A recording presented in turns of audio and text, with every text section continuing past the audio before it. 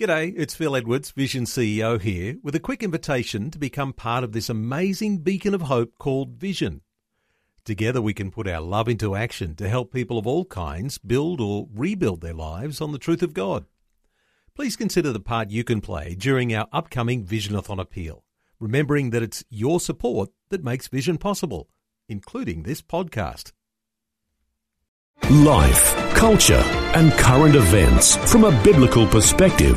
2020 on Vision. When it is Friday, we know it's the day we'll talk through some of those deep issues that have been in the news this week, things that are shaping the culture that we live in here in Australia. Well, if you've been following the political debate, you'll know that there is anticipation on all sides as to what will happen when the Australian Liberal Party get together in their party room next week, because the issue of marriage is very firmly on the agenda. There's a push for the same-sex marriage to be voted on in the Parliament. And then there's the options of what happened to the promised plebiscite, the promise that was made before the last election that so far the Prime Minister Malcolm Turnbull has held to. And what about this idea of a postal plebiscite? It's like Plan B, but they don't need permission from the Senate to be able to do that. Well, let's get some insights into what might be happening politically and what we might think as Christian believers. Bill Muehlenberg from Culture Watch back with us again today as a cultural commentator. Bill, a necessary time for your insights. Welcome back to 2020. Great to be back. Bill, the Liberal Party is going to be getting together next week. No doubt the coalition, including the Nationals, will also have their say. But Conservatives, when they're in the Parliament, they're sitting opposite the Labor Party. There are all these forces that are at work right now to direct the marriage direction. What are your thoughts about what's likely to happen next week? Well, we know that there have always been some renegade voices within the coalition, some pro-homosexual and homosexual marriage liberals, but all that has just come to a head recently, and a whole spate of news items and articles talking about at least six backbenchers in the Liberal Party who've been very brazenly upfront about what they want to do. They will draft yet another pro-homosexual marriage bill. They will defy the party. They will defy the leader. They will defy, as you mentioned, the election promise of a plebiscite only to decide this issue. They will push for this, and they have even said they will cross the floor and join their Labour and Greens colleagues to make sure that we get homosexual marriage. So this is mutiny on the bounty, big time. Like I say, at least six now, one senator at least, and 4 or 5 MPs in the Liberal Party openly declaring war on the Liberal Party position on this and willing to basically sink the entire party. That's how I see how serious this is. So it really is treasonous. Now that we expect Malcolm Turnbull, who has always been pro-homosexual marriage, to stand strong. In fact, next week he's going to have to either side with his conservative buddies and say, all right, you six, either sit down and shut up or get out of here. That's what's needed to somehow preserve the party. But if he just tries to happily placate everybody, well, it's going to be disaster, and you're going to see a lot of people jumping ship, probably joining with Cory Bernardi and his new party. Yes, it'll be a significant week, and you've got to feel for the Prime Minister in one sense, that he is about to lose no matter what he does. As you say, he's going to have to take sides one way or another. So placating the Conservatives, who don't want to have a free vote in the Parliament, they want the marriage plebiscite. There's the other more moderates in his party that do want to change the marriage laws, and that's the side, as you say, the Prime Minister is on. Somehow or other, he is going to lose face, lose ground, and maybe even lose his job.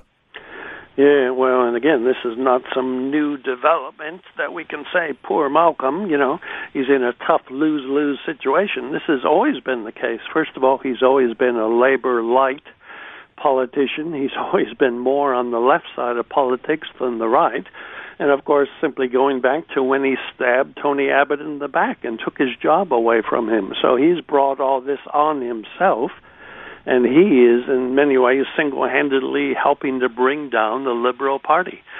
So it's certainly not looking good, whatever happens in the next week or two. In fact, some of these rebels and the libs are saying we will have a vote in Parliament come September. So they're very brazen in pushing all this. And, of course, we could ask, why are they doing this instead of the plebiscite? Well, the answer is very simple.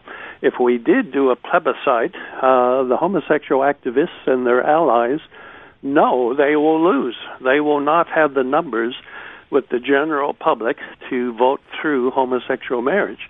But they do think they can now get the numbers in Parliament. That's why they want to bypass the will of the Australian people, and they want to push with a handful of parliamentarians to redefine what marriage has been for thousands of years. So this is a very serious issue, and they're really seeking to go behind the back of the Australian people and force it upon us if they get their way in a parliamentary vote.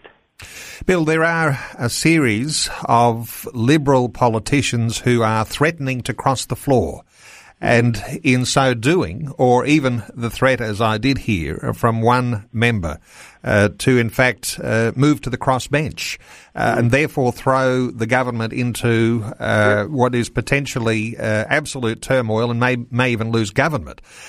This sort of thing, this is where it is so serious. How does Malcolm Turnbull, do you think, negotiate this? Because being, and I know you've called him a Labor light leader and someone who has supported the free vote in Parliament, doesn't want the plebiscite himself, what do you think he'll do? Well, he's in a very tough place. As you say, it is a lose-lose situation. On the one hand, you have the lefty pro-homosexual libs who are threatening him and demanding things of him, but we also have had, thankfully, some of the conservative colleagues making threats of their own, saying, again, if you allow this to go on, there will be consequences. And as I say, some of that will probably mean more people jumping ship. I mean, one state Liberal MP rightly said this whole thing is an early Christmas present for Cory Bernardi. He is now the one, and his Australian Conservatives, who are offering a sole conservative voice. The Liberal Party is certainly not doing it. We've had one debacle after another, the recent Christopher Pyne situation in which he told people that we will get homosexual marriage real soon. I mean, this is not the party of Menzies. It's not the party of conservatism. Sure, we got some good, strong conservatives still there, but I think the real question now is not so much how Malcolm is going to run with this, because I think he's going to lose no matter what happens.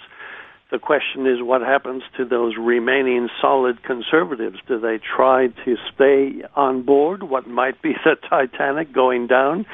Is the Liberal Party now redeemable, or is it pretty much gone? Do they join some of the other colleagues who are going to Cory Bernardi's new party?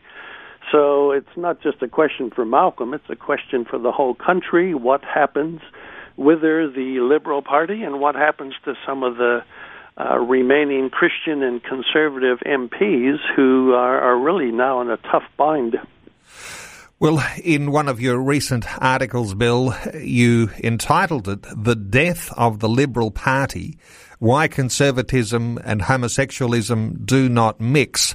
The high likelihood that there could be an explosion within the Liberal Party over issues next week, even if the Prime Minister decides to try to diffuse the situation by having the postal plebiscite, that may actually trigger those rebel MPs, pro-homosexual MPs, to actually vote with their conscience and bring down the party. Yeah, well, that's right. So again, as we both agree, it seems no matter what Malcolm tries to do to head this off at the pass, it's going to be disaster, whatever happens. And part of the bigger picture here is, of course, not just Australia, but the whole West. We see a real revulsion toward the kind of now very stale two-party system, right? I mean, Trump came at the end as a Republican, but you could really say he came as an outsider. The Brexit vote, some of the recent votes in France and elsewhere, there really is getting to be a sense that the old two-party system, the two parties are pretty much like each other. There's not much to choose from. They're holding the populace captive. There must be a better way. So in Australia, Corey's trying to do it with his new party. It's getting to be where, Tweedledum, Tweedledee. How can the Liberals really offer us a whole lot more than what Labor is offering? The whole system is kind of shifting left, and where is that conservative anchor that people need? Now, in my piece, I did say for many years I've, encouraged conservatives to stay in the Liberal Party, to keep fighting, to keep trying to keep it on course. I guess what I'm saying now is I'm not sure how long that can still be helpful advice. If you feel called to stay and fight, well, by all means do it. I'll support you, but I'll understand as well if some of these, either in the party itself as a member or as a politician, decide maybe it's time to find a different party. So it's a very momentous days. In fact, there will be a lot of Christian groups praying and fasting in the coming weeks, given how important all this is. Yes, and for years there have been those who have written letters to their politicians, who have knocked on the door and sat down for a cuppa with their local member, and they've shared their thoughts.